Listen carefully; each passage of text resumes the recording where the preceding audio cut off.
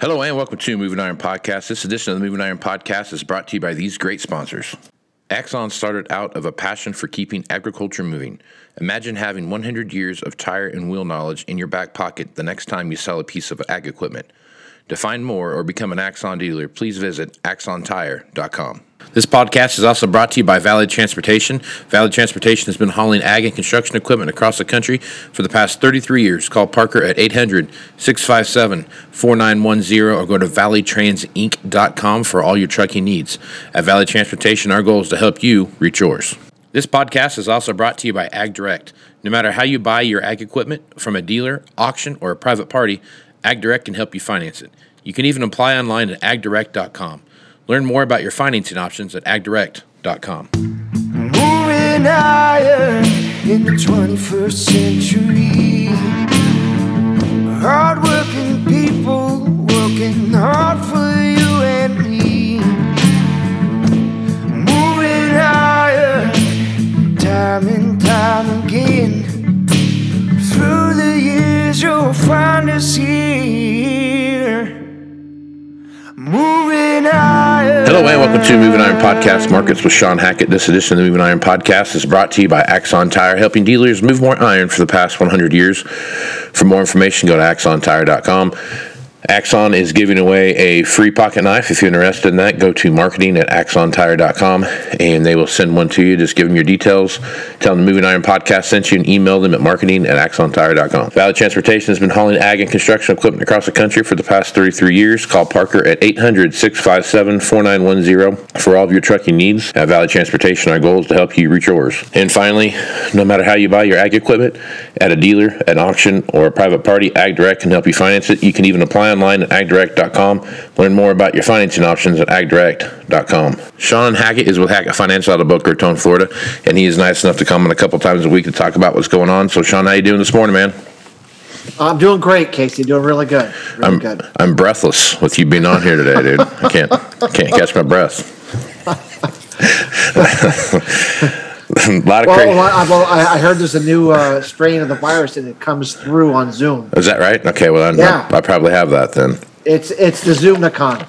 So yeah, I'll look forward to getting my COVID test to see if that works or not. All right.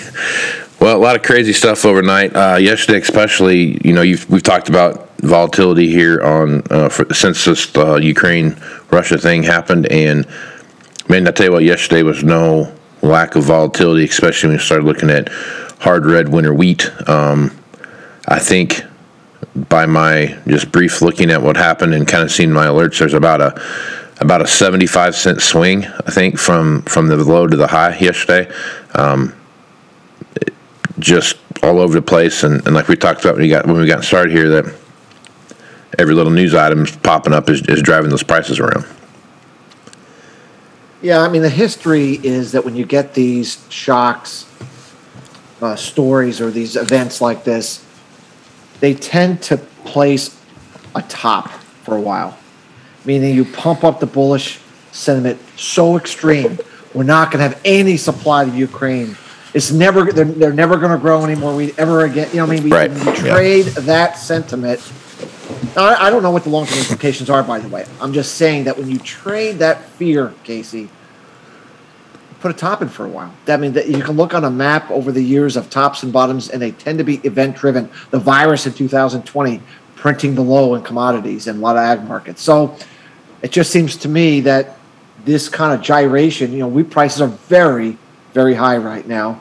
No one knows how this is going to turn out, but most likely it's going to turn out better than the Armageddon-ish fear that was originally traded in the wheat market. At least it's going to appear to get better for a little while, and that means that I think in general, grains are going to be under correction here into April. We have a planting intentions report coming out. Cannot imagine they're not going to say we're going to plant more acres of just about everything. So, South American weather's been bearish all along, meaning the market is ignored the good rains in Argentina. They ignored the good growing conditions in Mato Grosso for second crop corn. But now all of a sudden I'm starting to hear people talking about, the weather's been pretty good down there. So once again, it's just really hard to see how we're not going to have a correction here in grain markets heading into April. By the way, a traditional time to be bearish. Right. We have a record crop. It's going to be the biggest crop we've ever had of all time. We always start the season optimistically that, we're just going to, have the best crop ever. And maybe we will this year. I'm just saying that, you look at crude oil, 130 down to 95. Right. It's just the market is having a post-Russian invasion hangover. And quite frankly, we're in a kind of a mini crash in commodities right now. Right. Across the board today. It's red everywhere. Right. So just be careful. If you're a farmer and you haven't sold yet, why not? Why haven't you made some sales yet? What are you waiting for? Mm-hmm. We talked about this, I think at least the last couple of programs on your show. What are you waiting for? Don't take risk with cash on the farm. Take risk on paper. That has been a big policy shift for us in that, sure, can we have $10 corn if we have a weather problem? Can we have $12 corn? We could, but I'd rather speculate on that on paper, not my cash grain at this point. Right. That's a good point. I mean, there's a lot of opportunities for folks to sell some almost $8 wheat, and a lot of, depending on what basis contract looks like and those kind of things, there's some real opportunities there for guys to get really close to that $8 mark on corn. You're looking at 11.5, to $11 for sure on wheat and those kind of things. I mean, so it's just, there were some really, really, really good opportunities to be very profitable. So it kind of goes back to that marketing plan and what you're doing there. So as you take a look at what's going on in so you hit on Brazil right now. So Brazil, it really had a good bounce back from where it was when you start looking at moisture and those kind of things. They're off to a good start for the second crop corn and what that looks like. So I guess your thoughts there leading into our planting season. We put a podcast out yesterday for our subscribers, Casey, and we went over why we think we're going to have a better finish for South America than last year. Most of the consensus are saying drought's going to continue there because La Nina is still there, and they're just repeating what happened last year. But no 2 years are the same. This is a second-year La Nina that is rapidly dissipating. What we highlighted yesterday is that the eastern Central Pacific sea surface temperatures have warmed dramatically. In fact, we're almost in El Nino territory in the eastern Central Pacific. La Ninas don't die from the center. They die from the east warming going west.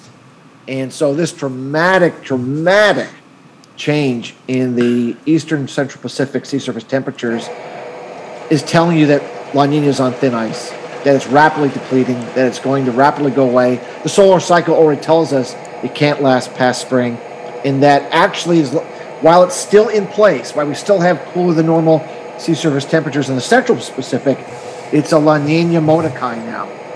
And the La Nina Mordecai now changes the La Nina impact to South America, where now you're having what they call a double-barreled Walker cycle, where the cold air sinks in the center, and then the cold air goes to the west and to the east, pumping moisture. Now, providing more rain chances into the South America, and it's actually going to provide more moisture potential for the U.S. as well. And so that is something that is a big change, and we're not going to see this repeat drought cycle like we had been predicting last year. This year, we don't think this is the year that's going to emulate that. In fact, we actually think we're going to have a strong finish, and that's going to continue to put some pressure on grain markets as, we price such a bullish trade on the historic drought in southern Brazil and the soybeans, and we were trading what we thought was going to be an historic drought in Argentina, and it looks to us like Argentina is going to be much better than that, and we're going to have a very good second crop, corn crop, especially from last year. So all of these factors have been ignored, but the more we move away from the Russian invasion, the more that ultimately weather trumps all else. So. Yep. All right. One of the things I've been paying attention to quite a bit here is what China's been doing this whole time frame, and they're really playing both sides if you really look at it. I mean, Russia's reaching out to them for help economically and militarily. for the Ukrainian thing, and then we're sitting talking with them as well. I guess as you look at that, what's your reaction to that? I don't think China trusts us. I don't think China trusts Russia. I don't think we trust China. I don't think Russia trusts us. I don't think Russia trusts China. Okay, but what I do think is we don't want to be an aggressor in Ukraine because I think we believe that Putin is going to fire nuclear weapons. I think that the U.S. is convinced he will do that if we do something aggressive. We don't want that. Right. So, and I believe that the Chinese believe that they can't get from Russia all the food that they need, and I don't think they can get all the oil that they need, energy that they need. Mm-hmm. They need us and other players to be involved. And so I think it's in their best interest to be as friendly as possible with Russia and as friendly as possible with us to keep the flow of supplies going to them, but not be so friendly that you alienate the other against the other. Right. It's really a heck of a chess match. I view it as, that what's that movie, Reservoir Dogs, if anyone's seen that movie, where you have everyone has a gun pointed at each other. Right. And, and all it takes is one person to, and I think that's where we're at. As long as everyone is loaded but hasn't pulled the trigger, we're all going to try to work together. We just hope someone doesn't pull that trigger and begin a cascade of events. Yeah. This is what we're dealing with. And I think China plays right now. I think we're viewing China as, look, right now, we're trying to also avoid China going into Taiwan, right? I don't think the United States is prepared for a major military conflict at this moment in time. I think we just pulled out of Afghanistan. The country's will for a war is not in place. We've had a lot of problems with our military, with these vaccine mandates and losing a lot of people. And, I'm not saying it's right or wrong or indifferent. I'm just saying there's been a lot of issues. Our military, in my view, has been weakened considerably due to the virus and everything else. And as such, I just don't think right now that we are up for. And by the way, we just spent $10 trillion. The country's just spent $10 trillion to try to get ourselves out of this COVID mess that we got ourselves into in terms of the lockdowns and everything else. So a war is very expensive. Very expensive. If you're going to go into a full-blown on-the-ground war and tanks and guns and bombs, I don't think the appetite is there in an election year to spend $1 trillion more on a war. So when I look at all this, by the way, this is just me thinking as anyone would think, and you have your own thoughts, but I'm not thinking, I don't think we will have any interest in trying to escalate this to a war, which I think we're trying to do everything we can to not do it. Right. And so that's why China is playing a role, because I think we feel they are friendlier to Russia than we are. Maybe they can work out some truce where we take our fingers off the gun barrel for a little while, a ceasefire, whatever you want to call it, but some impasse that kicks the can down the road until, maybe we can figure out how to move forward from this. But right now we're trying to de-escalate emotions, which have been running high, as you know. They absolutely have been. And it's interesting to watch the articles. And, you read these articles on all these different things and you don't know, you can't really make hide or hair of what's being said there because you don't know the influence behind it. But it's very, if China wanted to be an influencer in the world, they're getting their opportunity right now. For sure. All right, let's jump down and talk about what's going on over in the protein complex. If you take a look at what's happening with pork, looks like the USDA has just approved faster line speeds at 3 different plants. So that's going to help get more stuff pushed through. Your thoughts there and how that's going to affect the overall hog market? Remember, do you hear anything more about? Do you hear anything else about the virus? No, I haven't. Have you heard Fauci speak lately? No, I have not. No. So somehow, the narrative is now changed from the virus is the number one issue that we need to take care of to now the Ukraine war is. And so now things that should have been done maybe earlier than this in terms of opening up our logistical system, doing some things like you just said, speeding up production lines and such, are now starting to happen. It's a positive thing. It's too bad it took a Russian altercation to allow for that to happen, but I do think we're going to start making some changes in how we go about things, because we do need to get our act together, as you, I'm sure, are aware of, Casey, in terms of our logistical food delivery system, and allow for a more efficient system to start to reinvigorate again. And so right now, the livestock sector is involved in a which one, what came first, the chicken or the egg? What's worse, demand destruction potential that everyone's worried about, or the lack of supply that everyone's worried about?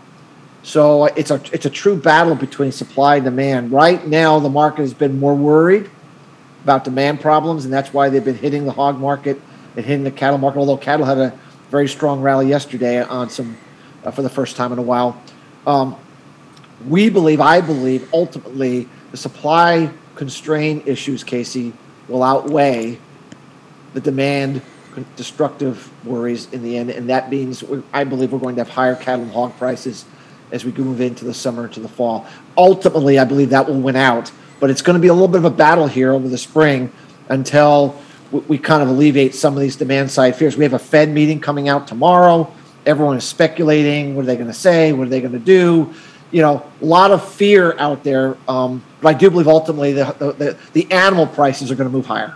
Right. Okay. Right on. Yeah, that's you're seeing that right now too, especially with the price of oil coming down. You know, you saw some reaction the other day, the last couple of days in the beef marketplace. Talk about that a little bit. What we see happening there. Well, look, you know, energy impacts everybody. Right. Everybody is impacted by energy prices in such way, some shape, way, or form. So when you jack up energy prices to the extent that we did in a very short period of time, that's a shock. That's called a demand shock, to the system, a price shock. And when you do the same thing to a wheat price, which is, one of the top two ag food items in the world that are consumed by people to feed their families and survive, it is a pullback factor. It takes everyone to reassess their budgets and say, we're gonna take that budget and we're gonna bring it down. We're gonna buy less clothes. We're gonna not go on vacation this year. We're not gonna go on that drive across the country we were expecting to do, but we are gonna feed our families, right? We are gonna find a way to keep that budget available for the food that we can afford. And beef is a high-priced item. It doesn't mean they won't eat it, but they'll eat less of the higher-end stuff, and they'll eat more of the hamburger stuff that's cheaper. But definitely, they're going to go out to the steakhouse, maybe a little bit less. So all that is what the fear part of it, Casey, is all about, and why when you looked at the energy price take off, the cattle price just crashed. And then all of a sudden we get this crash in the energy price, and now we had this almost limit up day yesterday in the cattle market. So yeah, it's very, very important. And the hog market, not as important, meaning the pork price is not as high priced item. It still matters, just not as much. But even that has been impacted and gone through somewhat of a rope-a-dope based upon the worry that people were going to withdraw from eating as much meat protein. So, yeah, I mean, energy prices are very important. I hope they stay down under 100. I think under 100 we can make things work. You get up to 130, 150, 200 that many were talking about. I mean, that's not going to work. Right. It's not going to work. Yep. Well, all right, Shawn. Hey, good stuff as usual. Folks want to reach out to you and get more information about what you're doing at Hackett Financial. What's the best way to do that? Our website is Hackett, Hackett, advisors.com. We have a lot of information on there about our weather algorithm, our smart money algorithm, how we go about forecasting markets to see if what we do might, be of value to your listeners. Right on. Well, Shawn, I appreciate you being on the podcast, man. Thanks, Casey. It's a crazy time to be talking ag, but I think we're going to be busy all year long trying to figure out exactly how this is all going to play out. Yep, I agree. I am Casey Seymour with Moving Iron Podcast. Make sure you check me out on Facebook, Twitter, and Instagram. Also, I have a LinkedIn page as well, so check that out. Go to movingironllc.com for everything Moving Iron related. You can find the entire library of the Moving Iron Podcast, all the blogs I've written, as well as all the information for the upcoming Moving Iron Summit in Nashville, Tennessee. That is September 6th, 7th, and 8th. If you want some more information about that, send me an email at movingiron.summit@movingironllc.com. Send that to me, and I will get you more information, or you just peruse all the speakers and whatnot that are on the website there. Shawn's going to be there. He's going to be talking about some cool stuff when it comes to switching from La Nina to El Nino and what that looks like. So that'll be a good talk, Shawn. Looking forward to that. Yeah, I am looking forward to it. It's a big change in the weather. We're also going to be talking about a dramatic cooling in the North Atlantic, which hasn't happened since 1962, which also is going to be a very different weather scenario pattern when meshed with the El Nino that's coming. And so a lot of changes going to be happening in kind of a weather pattern, the way we really haven't seen in a very long time. And it's going to mean, those that come to your gathering, it's going to be a pretty interesting look at this new weather pattern and what it might mean for agriculture production going forward, not only here, but also out in Europe and Asia. Right on. Well, it's going to be interesting talk. So with that, I'm Casey Seymour with Shawn Hackett. Let's go some iron, folks. Out. Axon Tire is going to have more tips, tricks, and client advice throughout the year and in September at the Moving Iron Summit in Nashville. If you're looking to sign up for the event, please head over to movingironllc.com. We hope to see you there. Valley Transportation has been hauling ag and construction equipment across the country for the past 33 years. Call Parker at 800-657-4910 or go to valleytransitinc.com for all of your trucking needs. At Valley Transportation, our goal is to help you reach yours. And no matter how you buy ag equipment from a dealer, auction, or a private party, AgDirect can help you finance it. You can even apply online at agdirect.com. Learn more about your financing options at agdirect.com. Moving higher in the 21st century.